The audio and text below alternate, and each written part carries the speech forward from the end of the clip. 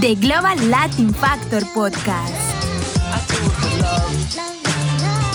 Welcome you and all to another episode of the Global Latin Factor Podcast, where we talk about Latino everything. That's right. And today we have a very special Latina. She is the co-anchor for KRLD Afternoon News, weekdays from 3 to 7 p.m. Previously, she worked at KDAF CW33, and she's also been an anchor, TV anchor, weather anchor, and much more. She graduated from the University of North Texas with a bachelor's in art, radio, TV, film, and she's been in the business for almost 15 years. She has thousands of followers on social media, blue check verified, of course, first generation Cuban American and half Mexican American, an amazing combo. We have Kristin Diaz. Muchas gracias. Thank you so much. Thank you. I'm good. I'm so happy to be here and just very grateful that you asked me to be here today. Thank you. I appreciate it. And welcome to the podcast. Thank you. And thank you very much. I appreciate you being here. We met at a pizza fest. Yes. I thought you were super awesome. We hit it off like immediately. It was like we knew each other forever. Right? But then when I started looking into everything that you did, I was like, wow, she's super freaking amazing and really good. You're the first TV anchor I had. And it was like, really? Wow, I'm the first one? Oh, yay. Very first one. Okay, so we're going to do what we call Preguntas al Chile. Okay, vamos. Preguntas al Chile, like rapid fire questions. We got some graphics playing right now. A little spicy? Yeah. Okay. So we're going to ask you this or that. Let us know what you like. Tacos or tortas? Tacos. Corn tortillas or flour tortillas? Oh, man. My abuelita's flour tortillas, homemade. Yeah. But I don't know. If I go to a restaurant, I get corn. Corn tortillas. Okay. Gorditas or sopes? Sopes. Okay. Mexican coca or jarrito? Oh, jarrito. Okay. I'll get to your Cuban roots here in a second. I got you. Agua de horchata, Jamaica o tamarindo? Jamaica. Salsa verde, salsa roja? Verde. Okay. Pozole, menudo? Do you like either one? Los dos. Pero dos? Pozole. Do you drink a little bit? Because I'm picky. I don't eat anybody's menudo. That is true. A lot of people do say that because it is true. Do you drink a little bit? A little bit, yeah. Okay. Do you like beer, Corona, Dos X, Modelo, Victoria? Dos X. Dos X. Dressed. Yes, good. Tequila or mezcal? Tequila. Conchitas, do you like the pink ones, the white ones, or the pink ones? Pink because it's my favorite color. Nice. Well, it's a little peach. I got a little pink. I sneak it on. Okay, so check it out. Now we're going to get to the Cuban side. Ropa vieja o fricase de pollo? Oh, fricase. Ropa vieja. Okay. Cubano o pan con lechón? Oh. Can I say pan con bistec? Yeah, that's fine too. Lechón asado o vaca frita? Vaca frita. Vaca frita. Sí. Tamal cubano o tamal mexicano? Oh, mexicano solamente porque, you know what? I grew up on my nana's. This is my Tejano grandmother. Yeah. She makes the best homemade tamales every year. Arroz con leche o flan? Flan. Okay. And just in general, when you hear the term Latino, what does it mean to you? What comes to mind?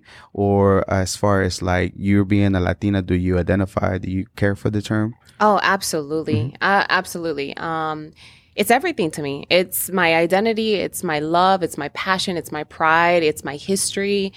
To be Latina to me is just, it's a superpower. You know, it's a beautiful thing, you know, because it means something different to every Latino. Because just like an American, we all have our roots from different, countries. Yeah. And to be Latino, you can be a variety of that. And for me to be first generation Cuban American, and Tejana, on my mother's side, I have such a beautiful history behind me from my ancestors, from my family, that I've never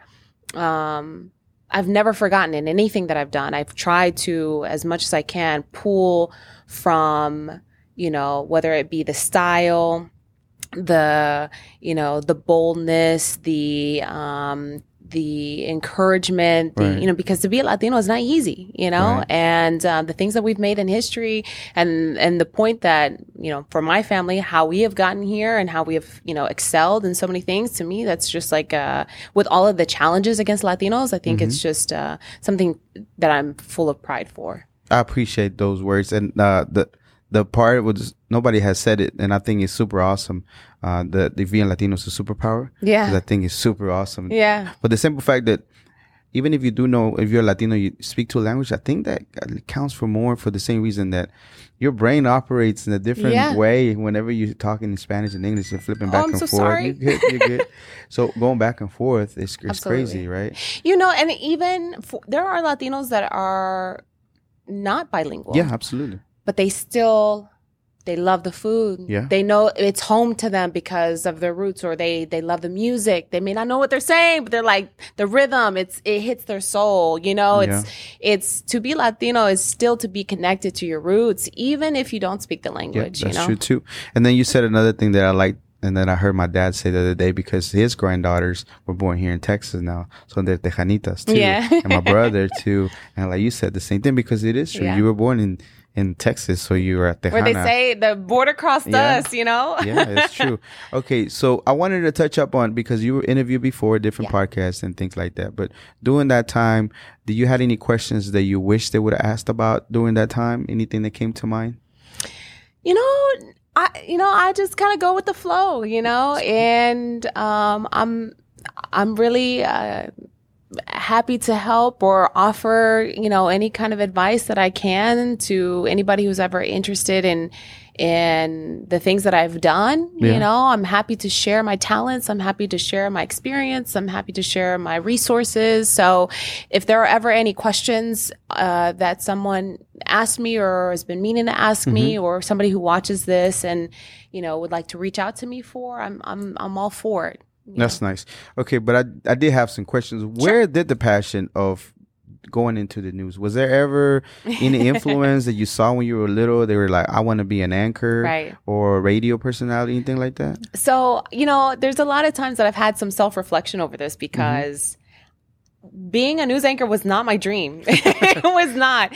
And it's funny how full circle it is for me to be in media and to be specifically in local news. My mother, she's retired now, but her career was in broadcasting. Right. She was in sales and then ultimately management for radio and television. So when I was a little girl, my mom was actually the general manager of Super Tejano 108 in Houston. Nice. Some of my youngest memories as a little girl, going to work on a weekend with my mom, and while she's away, working in her office, her asking the DJs to watch me. So I remember like playing with this, the foam, the soundproofing foam that they put in the DJ booths. Yeah. I remember picking at it and wanting to play on the mic, wanting to pretend like I was Selena, because this is back in the 90s, right? Selena's huge. This is a Tejano station. They're playing her music constantly. And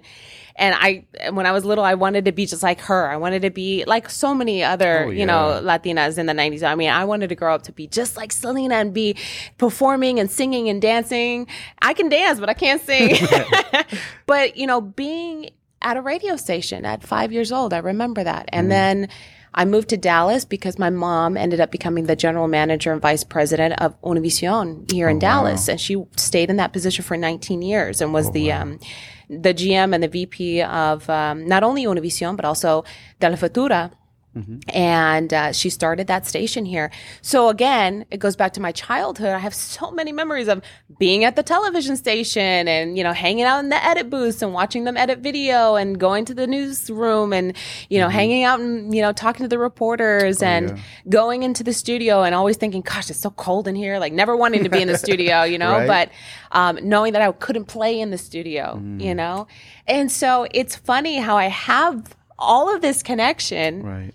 But it was not my dream. I wanted to be a performer. I wanted to be a professional dancer. Since the age of 4, my parents always had me in dance classes. Oh, nice. And when I was 7 years old, and I was living here now already in Dallas at that time, I was placed in a ballet academy. And I was very serious about my studies and was in a pre-professional ballet company up until I graduated high school.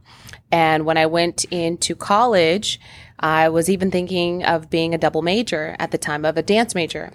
My dream was to be like a backup dancer and go on tour and, just kind of be in the background, not the center stage. And, and unfortunately, when I was 15, about to turn 15, I tore my ACL. Ouch. And that was a big blow to my future as a dancer. And my parents always had a very, very strict, standards that you cannot dance unless you bring home A's and B's. You must be an A-B student, keep your grades up and be focused in school. School always came first. In order for me to dance, it was a privilege. They always made sure that I knew it was a privilege to be able to dance. And so one of the things that I did in school that I always enjoyed was debate. I was on the debate team since like my freshman or sophomore year in high school. I joined the debate team because I loved the public speaking and I loved learning about current events, and knowing both sides of the story and how to argue both sides of the story. And so I was on varsity debate for 3 of my 4 years that I was in high school. Oh, wow. And I think it was my junior or senior year, I was able to graduate early. And I know this is a very long story, but I think it's all a part of, how I got here. Yeah, I appreciate it. And it's just, in high school, they saw this trade school. You could go do for mechanics, cosmetology, and all this. And they had a class where it was just like your setup here, lights, camera, microphones. And I said, wow, what class is this? And they said, oh, this is our media technology class. We'll teach you how to edit video. We'll teach you how to be in broadcasting. And I said, sign me up. And from being worried about what my future was going to be at that time as a high school student, because I no longer was seeing a true professional pathway to dance, I really then, threw myself into school, and having this class really kind of gave me like another avenue to, in my mind, have showtime, how to have a performance, how to create a show.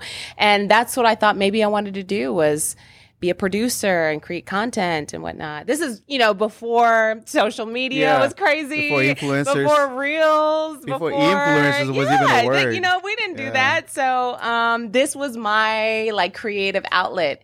And I kind of merged the debate and the current events with the production. And then by the time I graduated, I decided to go to UNT that had a great news program. Oh, yeah. So that's kind of how it's kind of weird, right? I was always around television and radio, but it was it wasn't until God kind of changed my path a little bit. Took the blinders off. The world is more than just dance, Kristin. And then that's kind of how I got into it. And the University of North Texas, for anybody who's, curious about a school here that might be able to help flourish their career in broadcasting, they have an amazing program. Nice. A radio station there, a television station there that actually broadcasts. It's not just you're at your maybe high school or something like that. You did the announcements and it was only in your campus. This actually goes through the cable. Anybody in Denton can watch North Texas television. And you were part of it, right? That's produced here. And you were part of it. Yeah. How long were you there? So I was able to get my bachelor's in 4 years. I know that's different for everybody, but for me, in those short 4 years, I worked at the radio station first, KNTU 88.1, as a DJ. Midday Drive, it's actually a jazz station, the only jazz station here in the Metroplex. And they also used to have their own newscasts on the radio station. So I also helped with the newscast.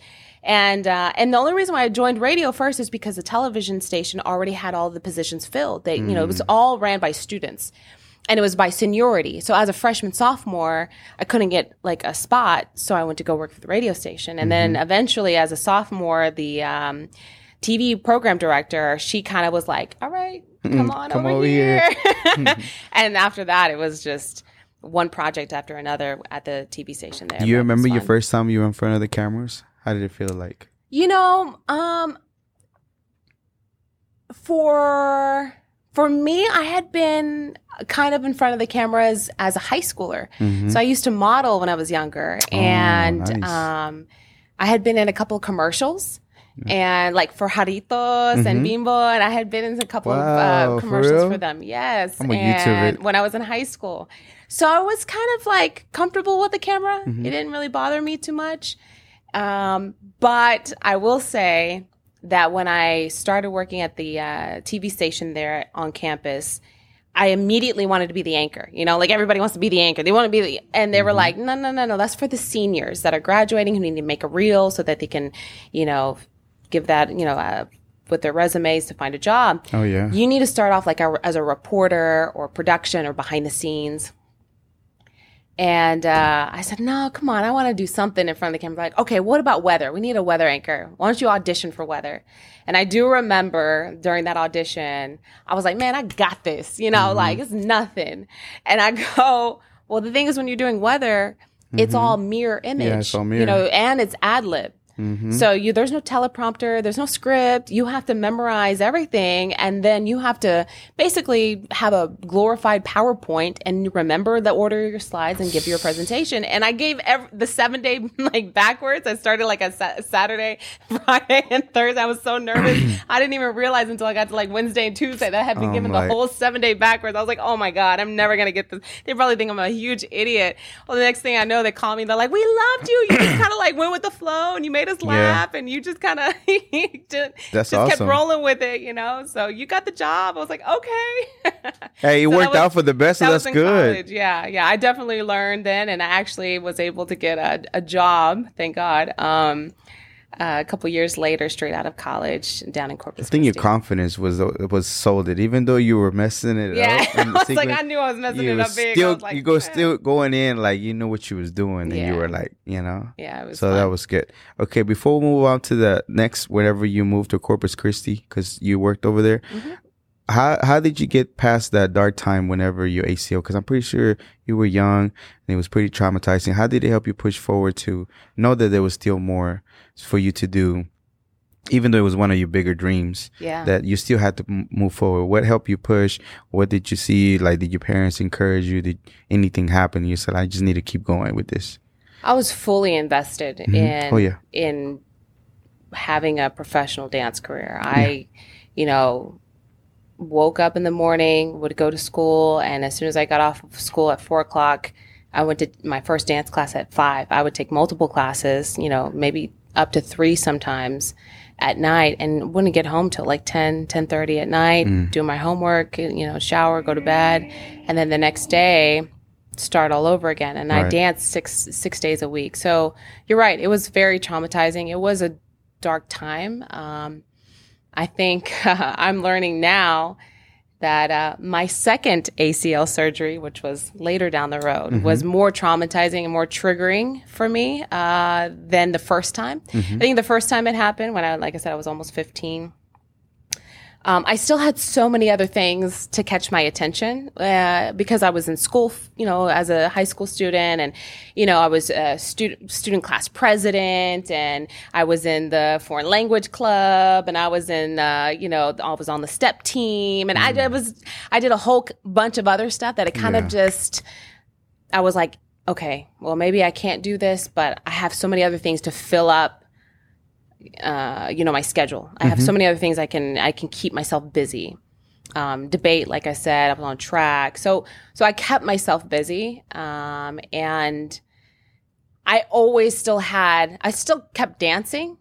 So it's not like I stopped completely. You know, I just knew that I wasn't going to probably be picked up by a company because it's just like any athlete, you know, you're injured. Like who's gonna recruit you? You know what I mean? Yeah. So pretty much, because you had other options, you stayed busy and occupied, that it kept away from, even though it was like a real deep in the back of my mind, it wasn't completely gone. It was like, okay, we'll take a little break. You know, I should still focus on like maybe school and going to college, and I can still dance, you know, like maybe on the side. And I did. When I was in college, I did take a lot of dance classes. I was on a small little dance team on campus. And I taught dance at a gym for kids on Saturdays. So I worked 3 jobs through college. So that was one of my side hustles, was to teach kids a little hip hop class and whatnot. So, I still had it. When I was in my 20s working in Corpus Christi, I tore my ACL again. That was when I really was like, okay. It's like I'm done. And I was like, all right. So was it the same leg? Was it the other? Other. The other leg. One, yeah. So both the legs. It was, yeah. So we were like, "Tate quieta." You did that dance. What is your favorite dance movie of all times? Dance movie? Yeah, there's so many of them. This is so lame because I didn't really grow up. When I was a kid, it was like Blockbuster. It was like you were at the mercy of whatever was at Blockbuster, and I don't ever really remember there being like really good. Dance movies there. Like anytime I could find like the Bolshoi Ballet, like at their actual performance, on VHS, then I would try to rent it out, or anything Baryshnikov, performing in it. I would want to do that, but I never had like a favorite that I actually owned. So this is what I'm saying. It's going to be like, what's the one that was like Honey Daniels? Yeah. What was that? I don't recall, but the only one that comes Step to Up mind. No, not Step Up. Save the Last Dance is the only one that comes to mind. One of those. Yeah. I think when I became like a teenager, I would watch those and I would be like, oh, they're cool, you know? It is. But I don't think I really had like a favorite. I like Save the Last Dance. But now, you got Netflix. You can stream whatever dance, movie that ever existed, Yeah, that's true. Okay, so what took you to Corpus Christi? I know probably a job offer, right? Yeah, and you were there for almost 9 years or 9 years? Yeah. We're going to take a little transition, right? I'm going to get a little water. Absolutely. Corpus Christi. Yeah, so what took you to Corpus Christi? Was it a job offer? Were you applying for different things and trying out? Because you were a weather woman before over there, right? Yeah. So I graduated from the University of North Texas, and I remember I graduated in May, and I was thinking, oh, man, I got the summer off. I'm going to relax. And I remember my parents being like, girl, no, you better get the job. And so I was like, okay, well, let me start applying. And I had been doing the weather for the campus TV station for 3 years. And in those 3 years, I was like, I really kind of like this. I kind of liked the ability to be off script, to show personality and to ad lib and not to really be at the mercy of like anybody telling me how to do my job, Right. The creativeness of being a weather anchor is what I really liked, And I remember it was like 2011, and my parents were like, "Look, to become a weather anchor, you need to be certified." Oh, really? Yeah, to be a weather anchor in a top market, you need to become a meteorologist, and that requires more schooling. And in 2011, I know some people remember we were bouncing back from like the recession from 2008 and whatnot. And at the time, a lot of my mentors were telling me, Kristin, a lot of newsrooms are actually reducing their staff, and they're making their reporters, MMJs or multimedia journalists, basically a one-man band. They are the photographer, they're the editor, they're the reporter, all in one, right? Wow. In one position. And they were like, do you want to become a reporter, or do you want to go back to school to become a weather anchor? And I said, you know what? I feel like I've worked really hard to have a really good resume, and I'm just going to throw it out there and see what sticks.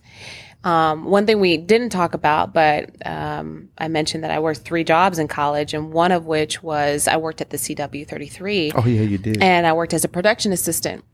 I started working there in 2008, actually, I was still a sophomore, I think, in college. And getting that behind the scenes exposure to a real local newscast and getting to not just school, but actually getting to work at a real station in Dallas, that was huge. So I had all of that on my resume. And Corpus Christi had a position for a weekend anchor, and I think it was a weekday reporter. And they hired me for that. They were like, hey, do you want this? Yes. Okay, cool. They hired me. But then like a week later, they called me back and they said, hey, I know that we hired you for this reporter anchor position, but you wouldn't happen to know how to do weather, right? I'm like, what? So I didn't put that I had experience in weather on my resume because I wasn't certified and I didn't think anybody would hire me without the credentials. Yes. Well, that's because smaller towns, which again, we're in Dallas, Fort Worth, this is a huge metroplex, right?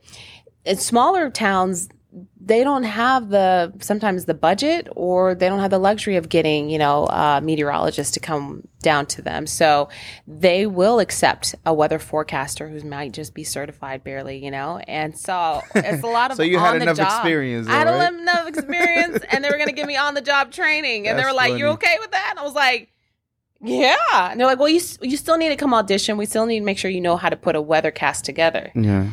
So I was like, okay. And thankfully, I knew how to work all the programs, and I knew how to put together a weather forecast. I knew how to get the weather from the National Weather Service and how to interpret that data. And they hired me. And awesome. I was their weather anchor for 4 years.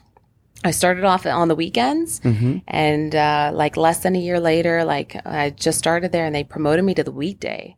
The weekdays. And that was like pressure because I was like, whoa. Now I'm like, people really relying on me to know, my stuff, And so I actually went back to school through Penn State University, and I went online schooling to become certified in weather forecasting.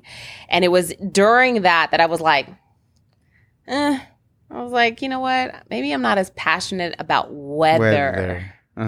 Because if you know any real meteorologists, like in real life, they love weather. They are like weather nerds, weather geeks, like to the core, And I was like, yeah, that's not really me. I'm not that super passionate about forecasting. Like it was fun to me, like doing it and going through the motions, but like the actual wanting to wade through the storm. I was like, I'd rather be reporting in the storm than being on the weather wall telling you that it's coming. About pressures and cold and hot and all this. I don't want to be sitting there. I want to be where the action is. Put me in the hurricane. Yeah. God heard me and put me in Hurricane Harvey. Oh, yeah. I was down there when Hurricane Harvey came. But that to me was the thrilling part. And that's when I realized I wanted to be back in news. Yeah. And so I transitioned and I became the news anchor. The news anchor. Okay. So you must love reading.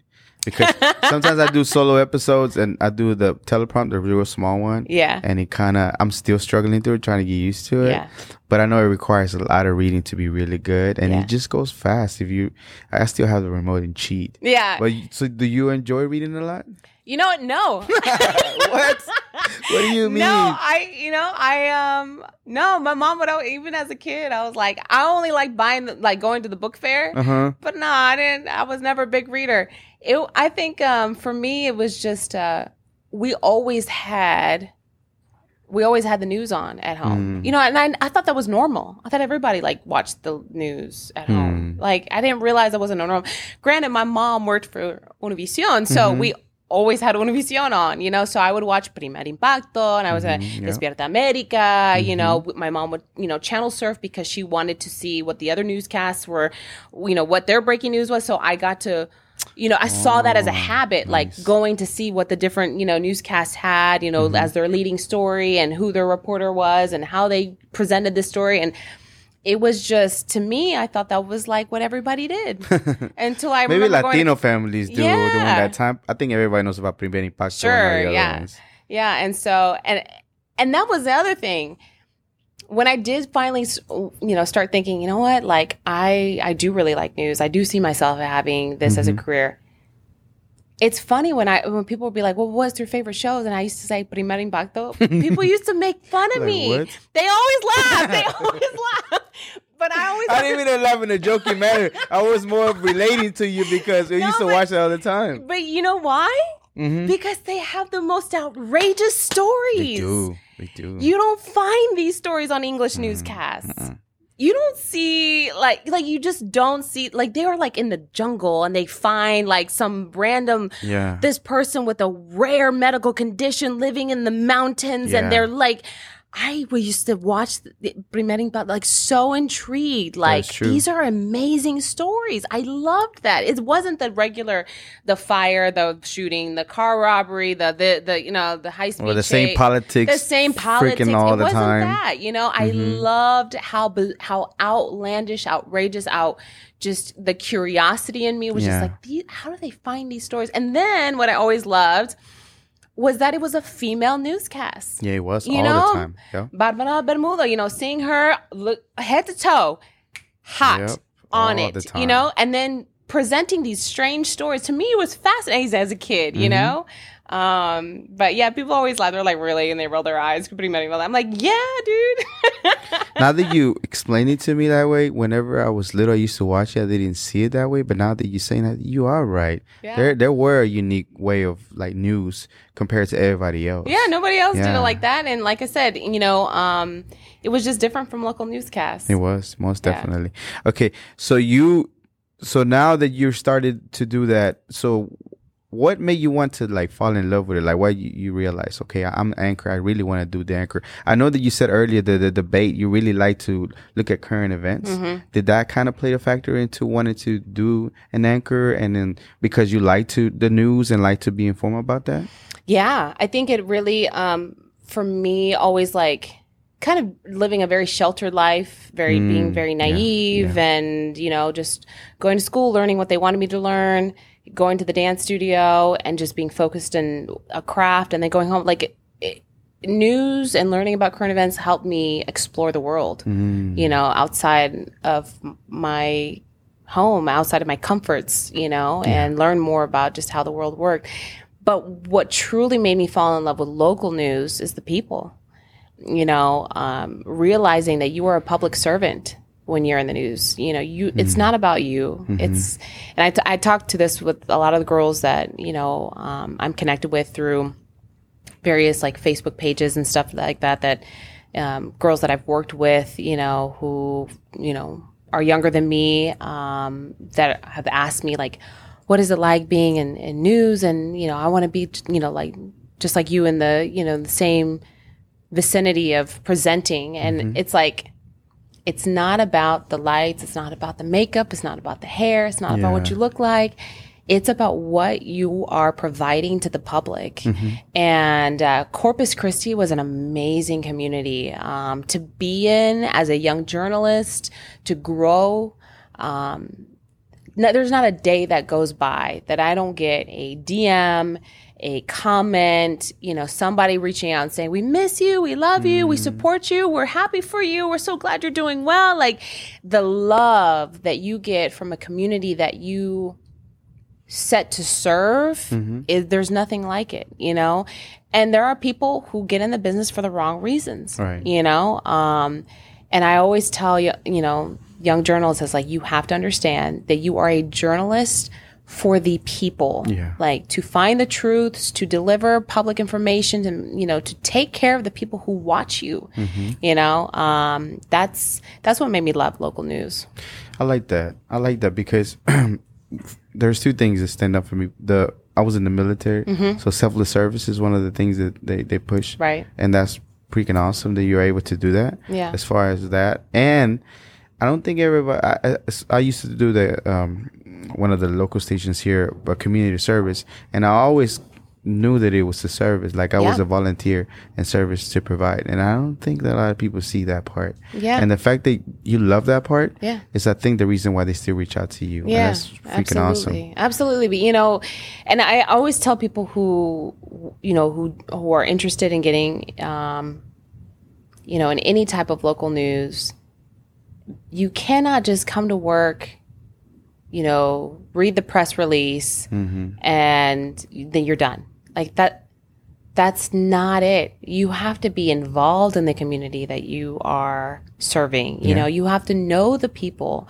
You have to talk to them. You have to give of your time. It's not just of your talents. Great. You're pretty to look at while you read something. Great. Anybody could do that. You need to have 2 cents of a brain to be able to do that. But connecting with the people and knowing what's important to them, how it's going to affect their daily lives. That's how you get the stories, being honest, being an honest person, also knowing when you make a mistake or when you don't do something right, and being honest, and that's all of those traits are the traits that should be in a journalist. Are we living in a world where it's not always the case? No. Absolutely. But I do hope that we bring more Latino journalists in newsrooms who have the power to do that. Yeah. Is that the reason why you well, let me go and address that part. What is it? The problem, the corporations that put a lot of money to those stations, they really don't allow them to say the truth, even though the journalists are technically just reading whatever is given to them instead of going out in the field and talking to the people? I think it's a big misconception between local news and cable news. Cable news. I think everyone kind of likes to put us all together. And it's not. And it's not. It's absolutely not. Cable news, you have talent that is controlled by the owner. With local news, and especially who work, in partnership with, newspaper journalists, right? Which I truly, hands down, give all my respect to, because they are the ones really doing a lot of the dirty work, more than just television and radio newscasters. But we are completely separate. And I think that's the biggest misconception. Now, does it happen that there are companies that sway one way or another? Absolutely. And when you are buying your own channel, hence a cable, channel or streaming channel, you're allowed to do that, you know? But for local news, it is supposed to be non-biased. It is supposed to be both sides of the story. That is true journalism. And anyone who's truly of the craft will always support that. Yeah. Yeah. I think I appreciate you explaining that. Yeah. Because I think everybody, like you said, wants to put it together, but it really is not that. Yeah, it's not the same. And then you'll get a way different story if you looked at the local channel, because they have no gain for it but to give you the truth, compared to somebody that might be influenced because of money. Yeah. So, okay. So you really do like to be out in the community, right? I love people. They have the best stories. No. So you read for an elementary school, you've been to a Fiesta de las Flores and all that. It's like, why is it that you like to be out and talk to, like you said, the stories itself? Yes, I love people. It's not a job to, when people say, when you love what you do, it's not a job, and I genuinely love connecting with people, and I love to learn from people. I think, and I was talking to somebody about this, they said, I really like watching your interviews, because sometimes you ask what I'm going to ask, but I'm too afraid to ask it. And I'm like, Right. I have no shame in asking a stupid question. You know what I mean? Right. Because it's like, okay, but I didn't know, I needed you to explain it to me, because if I needed it explained, somebody else probably did too. It's, I'm not I can laugh at myself, not everybody can, True. and so I don't mind putting myself out there to get the information, but I'm genuinely just curious of all things, and I think, I don't know, we were like, oh, this is a true Gemini or me or something like that. But I think anybody who's really passionate about what they do, to me, is fascinating, and through my job now, we have a segment called Ask the Expert. Yes. And every day I love that segment. Thank you. Yeah. We try to find something that's happening in the news, and we try to find somebody who's smarter than us about it. I mean, as journalists, we're not supposed to be the smart people. We're supposed to find the people who are smart about it and ask them the questions, Yeah, absolutely. I'm like, I could be, people say, oh, you know everything about it. I'm like, no, I don't. I said, I talked to somebody who knew everything, and this is what they told me, and, sometimes it's, for example, the other day we were talking to an aviation expert about just the state of airlines right now. There's been a lot of cancellations. It's been in the news every single day about all these airlines having to cancel flights for the summertime, and a lot of these pilots have been have been picketing about their work conditions. They're all unionized, so they can't be overworked. You don't want them to be either, because they're flying your plane. That's a very dangerous job, right? But this man, he is a former pilot, and I mean, he could just explain everything to us about what it's like as a pilot, why certain schedules for flights are the way that they are, why they can't take off on time, why things might be delayed, because these are the things that are happening behind the scene. I'm like, wow, to me, it's fascinating. And so when I find people like that. I watched that episode, and what I found fascinating, besides the fact that he was truly an expert and he was able to answer all your questions, was something that he said that really stood out. Because first of all, it was a perfect storm, right? With the pandemic and everything, now certain pilots have to retire at a certain age. They can't go past a certain one. Correct. And then there's not enough coming in. Correct. Because it takes a long time to complete to be a pilot for the hours you have to flight. But now, see, I didn't know that. Did you know that? Yeah, I didn't know that. I about was the just hours. like, wow. I didn't say I wanted to. That they had graduate, retired. Retired. I didn't know about the retired and the hours. I looked into pilot. I'm not saying we're going to be a pilot. But really? I'm like, yeah. Oh, yeah, and you were military too, so you probably had to. So the other thing that stood out, what he said, was the part where minorities or Latinos or anything might have, I don't know, maybe we don't realize or see that there's always like a white man as a pilot. I'm not saying that's the case, but most of the time that's what you see. And so I asked, I was like, so why is it that we don't see more minority pilots? And the thing is that it's the way that pilots have to go, the avenues that they have to become a pilot. They either get with some of these like academies that the airlines are starting to create so that they can be more streamlined and to go straight into their position, right? It's reducing the amount of like hours or like training that they need, but it's streamlined so that they know from like day one, if they're hired by American Airlines to start becoming a pilot, they know from day one they're going to be an American Airlines pilot. They know all of their standards and procedures, right? Otherwise, like let's say you and I want to become pilots, but we don't know if we want to become commercial pilots. So we just go and get our, our certifications. That's one thing, Do you know how expensive it is? It is. It's very expensive. It's a very, very expensive trade. What's considered a trade. $60,000 a year, or and there 100 aren't something. A lot of financial there aren't like a public. There's not like a Fannie Mae or something like that can fund you for a loan for pilot school. It's like all pretty much private loans, and then the prerequisites for them or the requirements for them are like, super difficult. So it's not easy to become a pilot, and it's not cheap. So what happens?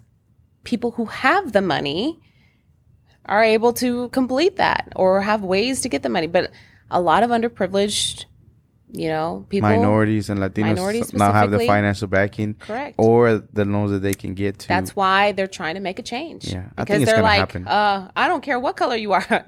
We need people to fly. We need people. And I think the government is going to intervene eventually, because they're going to see that, like, come on, everybody has to fly. There's so many flights being delayed. Something's going to have to happen, because that is a major, major industry for so many things. We think about it commercially, but privately, I mean, and then what he was saying is that a lot of these helicopter pilots are actually going to be going into filling these commercial spots because they're paying so much. But then we're going to see in the future a shortage of helicopter pilots, and we need a lot of them for medical reasons. So it was a really fascinating conversation. But I love that kind of stuff. To me, I think it was so cool, to learn about those things. I like that, the curiosity part. I like it myself, because I'm very curious about stuff. I'm gonna ask. I'd rather ask and know just for that moment, even than not to ever forever wonder about whatever question I had at that time. You know what I mean? And like I said, even if it's not the smartest question at the time, like you said, you don't know who else wants to hear that. And I'm going to ask. Whether you want or not, I am going to ask. You like MCing? I love MCing. Yeah, yes, I seen you in action. You're really good. Thank you. Yeah, Pizza Fest. That was cool. Shout out to Original Me that they brought me on for that for that weekend. And I love MCing. Matter of fact, I miss it because I feel like I emceed like almost every event down in Corpus Christi. It was like anytime there was a something available, I was like, I'll do it. And here I moved back to Dallas during the pandemic. So everything was shut down, and now that everything's starting back up, I'm like, hey guys, I'm like the new girl but I've been here for like 2 years. So can I still use that as an excuse? But I would love to get back into doing more emceeing. It's fun. Oh yeah, absolutely. I think you are, and you're really good, and you connect with the people. And again, you're just curious about whatever is going on with the event. I think the thing is like one thing I noticed is people will see me, for example, on TV, or they'll hear me on the radio, and they think that I'm different from them or something. And I'm not, you know? And I think when I start to meet people, I just like that connection that I have, you know, and people really are like, man, I feel like I could talk to you all day. I feel like we know each other. Or, you know, I still have like, you know, women that start calling me Mija, you know, it's like all of a sudden I've been like invited over to the barbecue and stuff, you know?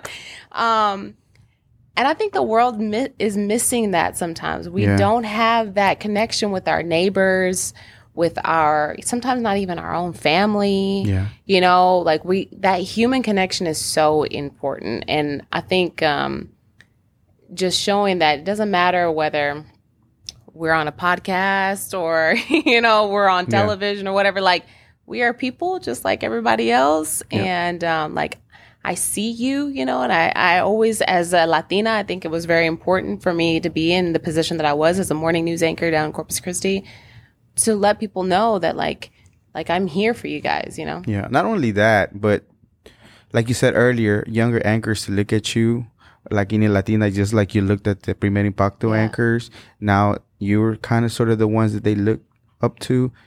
Kind of to see if like, oh wow, she's able to do it. I'm able to do it. Yeah, and she kind of looks like me, you know what I mean? And I think also because I mean, for me, I've always watched Spanish television to see people like me. Yeah, not English television. You're in English, and now I'm in English television. You know, and kudos that there are so many more Latinas. I feel like we need more Latinos, and we need more men in newsrooms. I see a lot of Hispanic girls in newsrooms now, which is great. Yeah. And I'm happy to see that. I don't see it as much as I would like on more national shows.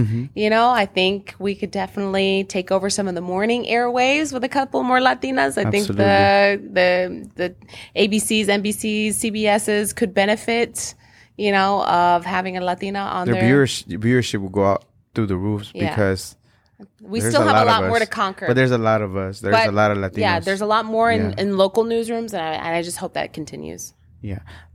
Sammy, the owner for this place, she was telling me that women Latinas are being hired more on now than ever before. Yeah, there's a turn. Yeah, there's a turn. I hear that. I told you it's a superpower. It is a superpower.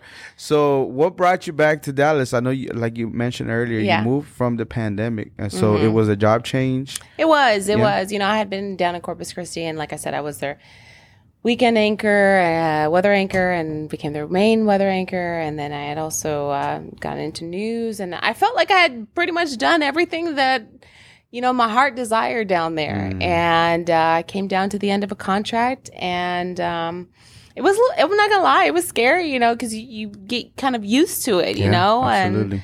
And I said, no, like, God, I know you blessed me with a path that, you know, is set for no one else but me. Like, what is it that you want me to do? And I just felt like it was time for me to just move on to find something else. Never in a million years did I think I'd be coming back to Dallas. I just kind of like, it happened one day. I saw the opening for KRLD, which is like a legacy station here, you know? I mean, I grew up also, you know, I specifically remember my neighbors.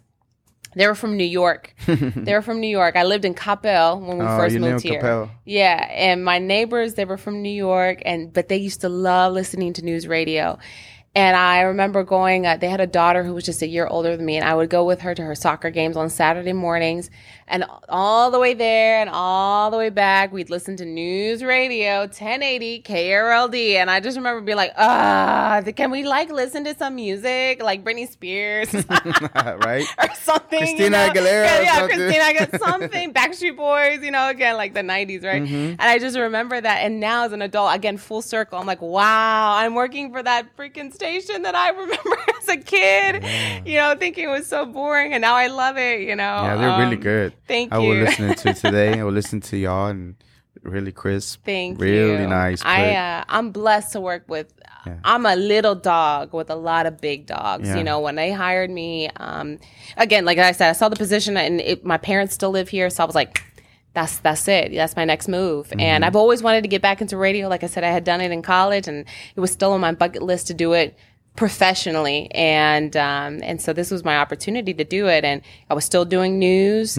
But when they hired me, I mean, I was just thinking, gosh, I'm working with legends. You know, these are guys that have been on the air for 30, 40 years. Yeah, you celebrated somebody that 30 years in the industry. Yes, Mike right? Rogers is one of my coworkers. Yeah. He works on the morning show, but he's been there for 30 years. 30 years.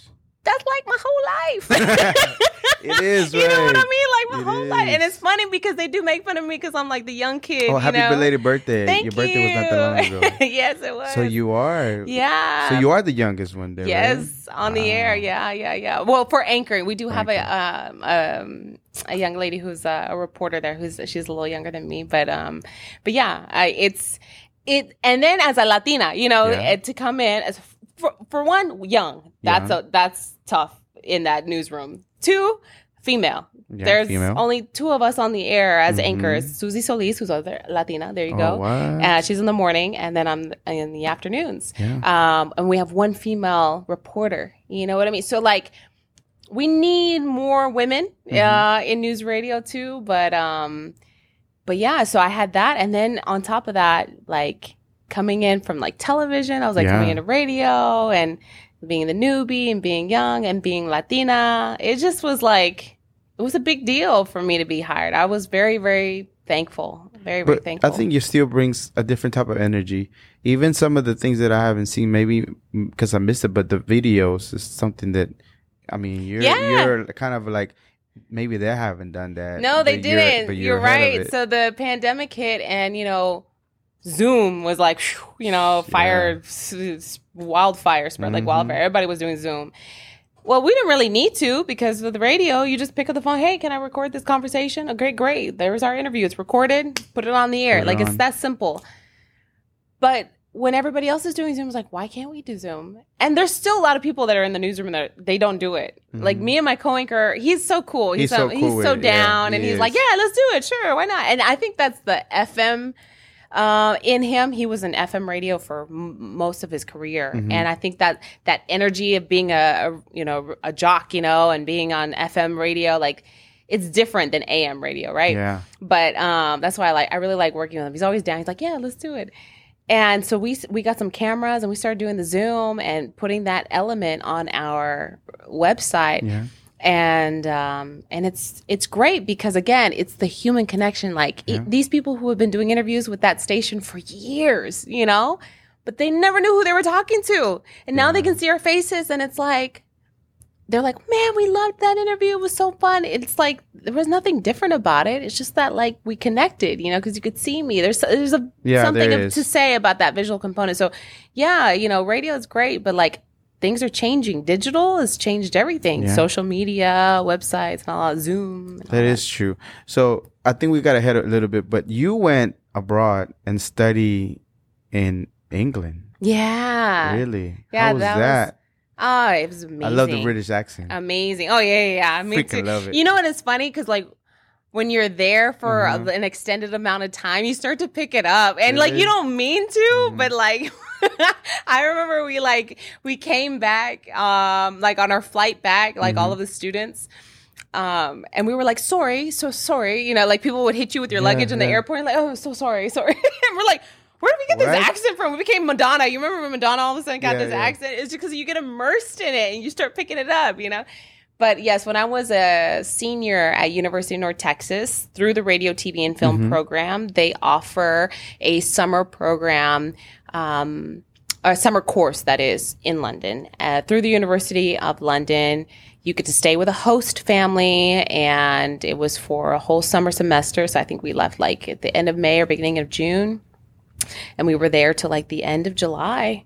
And it's almost 2 months. Yeah, Oh, yeah. nice. It was like 2.5 months. Yeah, Nice. And we stayed with the family, and I rode on the red bus to school every day because I lived like the one on the movies. Yes, the two-story one. Yeah, so I had the cool. bus pass, and then we would ride the tube. They call their subway the tube, and we'd ride that, and it was awesome. Yeah. It was, and I just have to give a huge thanks to my parents. Like my dad is from Cuba. My dad didn't have an opportunity like that. True. My dad went into the military. He's a retired first sergeant Thank you for your in the service. Marines. Yes, and that's how he got his experience to travel and to have a different life was through the military. And my mom, she's the oldest of 8, came from a small town in Brookshire, Texas, outside of Houston, and her father passed away when she was 10, and in a terrible accident, and her mom, my grandmother, was in that same accident but survived, but was in rehab for several years. And the so mental with 8 stuff. kids, they all got split up. So she had a hard childhood, and she was the first to go to college. She was the first to, make it out of Brookshire and whatnot. And so my parents went through a lot, and all they've ever wanted is to be able to pass that on to me, to have, amazing opportunities. So it's not remiss. It's never it never passes me, like the sacrifice that my parents have put, forward to make sure that not only me, but my brothers and sisters all were college educated and, had a great life. But, they encouraged it when they heard about it. They were like, yes, they're like, heck yeah, you're going to go. Like, let's do it. They were like pushing me to do it. And what was amazing was I turned 21 in London. Nice. And, my parents surprised me and showed up. Are you serious? Yeah. They went over there. They went all the way over there. So I've never spent a birthday alone. That's awesome. I've never spent a birthday alone. They showed up and celebrated with me, and my classmates took us all to dinner, and then they went and did their own thing, So I'm very blessed. Very, That's very blessed. awesome. I think they will be proud of you. Thank you. For everything you're done and continue to do. You're still young. And it's amazing. Europe is a whole different vibe. It is. I would love to go there. back. I would love to go back. Yeah, I'm going back eventually. But yeah, it's a whole different vibe. It's cool. I've been to a few places, and like when I heard the first person like talking the British accent, I was like, say it again. Yeah, it's a vibe, right? It's a vibe. so freaking awesome. Okay, so tell me about so you do a lot of, tell me one time a story that was like, because first of all, you're very positive of all your posts that you do. And it's kind of hard, especially dealing with the news, right? Because a lot of the times the news is not the nicest things possible, right? Yeah. So have to take all that in and then still being positive. How do you do it? How do you manage? Pet therapy. Pet therapy. I believe in, I love animals. I love animals. And anybody who follows me on social media, specifically my Facebook page, because I think it's easiest there to show. But, sometimes I look at my timeline and, my social media timeline, it's like shooting, stabbing, drowning, kid dies, this person dies, da-da-da-da-da, and it's just negative. And it's like, most people, they just unfollow or they just they probably don't. If you're not in news or a news junkie like I am, like you're probably not following all these pages like I am, like I'm following every news source, like around the world. And so you see a lot of it. And sometimes it's just like, it's draining because like I can never really turn it off, Right. It's part of the job. It's part of the job, you always feel like you're missing something, right? And I'm working on that. But honestly, like when I do try to make posts, I always try to say, okay, you know what? This is a funny post, or this is, I love animal stories, and I try to post that. And, I stole your tortilla meme. The Which one was that one? When you can, if a tortilla can rise, so can you, or something like that. That was freaking hilarious. I don't know. I don't remember that one. It was but forever ago. It was one of Yes. your old stories that I was like, Oh, this yeah. is so hilarious. Yes, I'm telling you. Like I just, you have to laugh, and a laugh. I think that doesn't put anybody down. You know what I mean? Like there could just be some silly stuff out there. But yeah, no, pet therapy I think is a real thing. I do believe in, having a pet companion. One of the segments that I had in Corpus Christi for almost 7 years is called Pause for Pets. Pause for Pets. And now here being in the Metroplex, I try to be as much of an advocate for people to adopt as much as possible. And we've recently started adoptable pet pals through KRLD. And we're working with the SPCA of Texas to try to get animals adopted. Down in Corpus Christi, they had one of the worst stray problems in the nation. And the U.S. Humane Society actually came down to start programs down there for like trap and release and vaccinations and whatnot. And our once a week pet of the week segment turned actually into like a daily segment. That's how many animals needed to be adopted. And it was like a 90% rate of anytime, an animal showed up on our segment, they got adopted or fostered.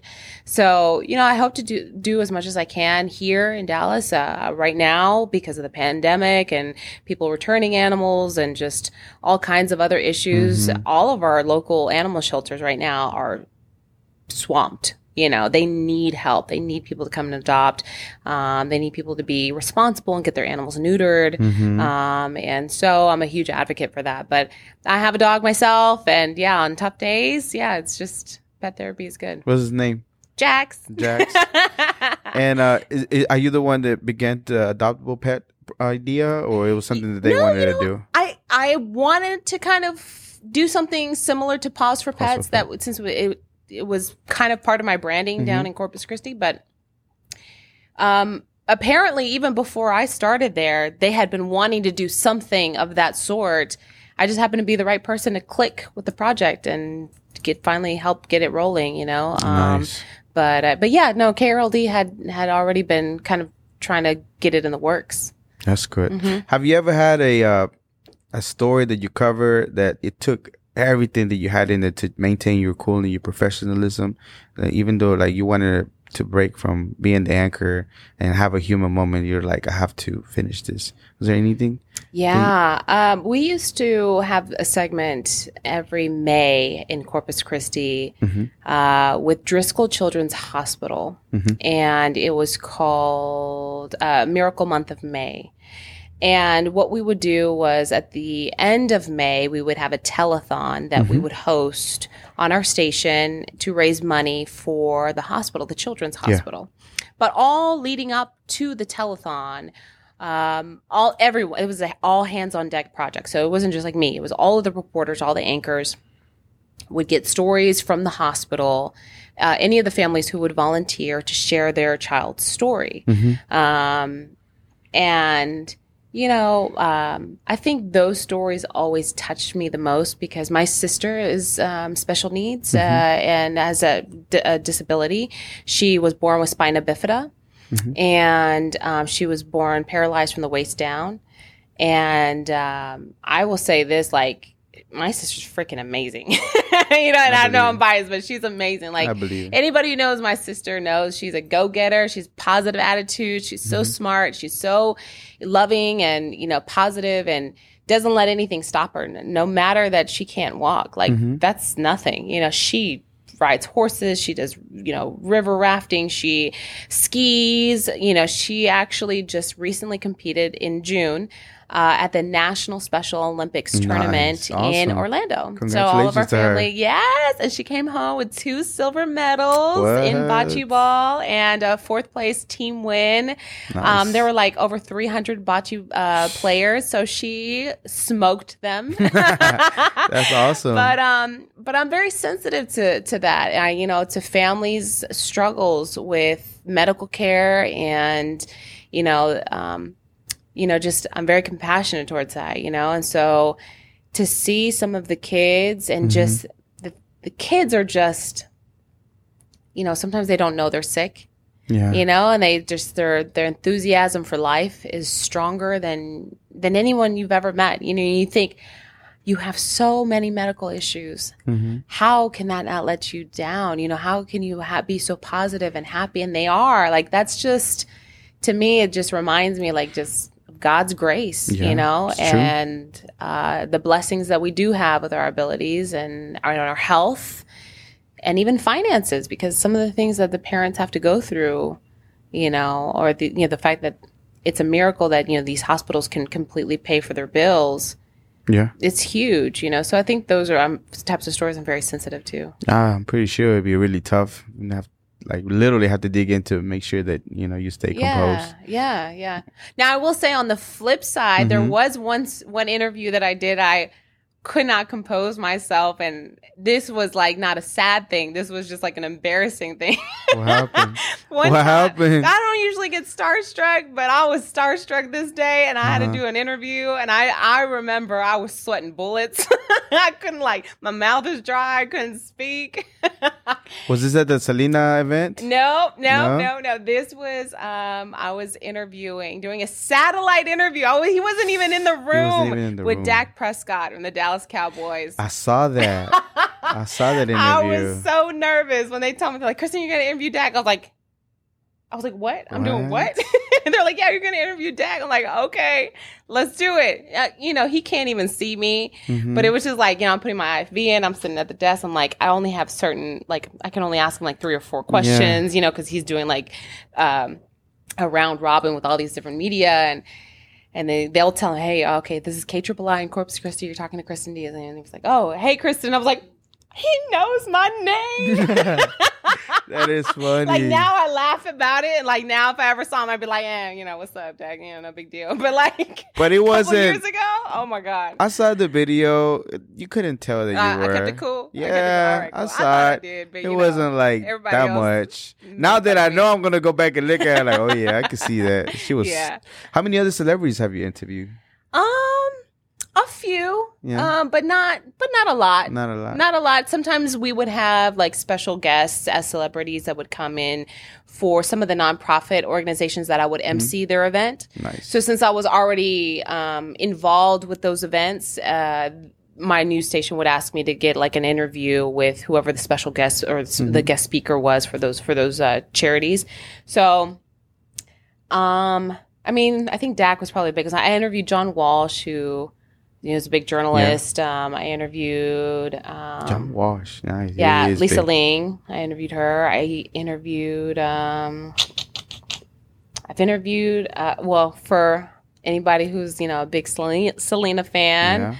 Suzette Quintanilla. You did. You were at that event years ago. Desi, the other one is the makeup artist Desi. I forget her last name. I forget her last name, but yes, the makeup artist. The big YouTuber. Yeah. I interviewed her too. And then I think at the same event, Becky G was there. Becky G was there, yeah. And you were super. First of all, you were a fan of Selena, fan of Selena. Huge fan, yeah. And then you get to cover this event, and then you have all these people that have ties with Selena from being part of the family to makeup to. Isn't it weird how God works? You see all these full circles. You don't understand how many times I talk to God. I'm like, wow, God, this is so wild. I see what you're doing. I see what you're doing.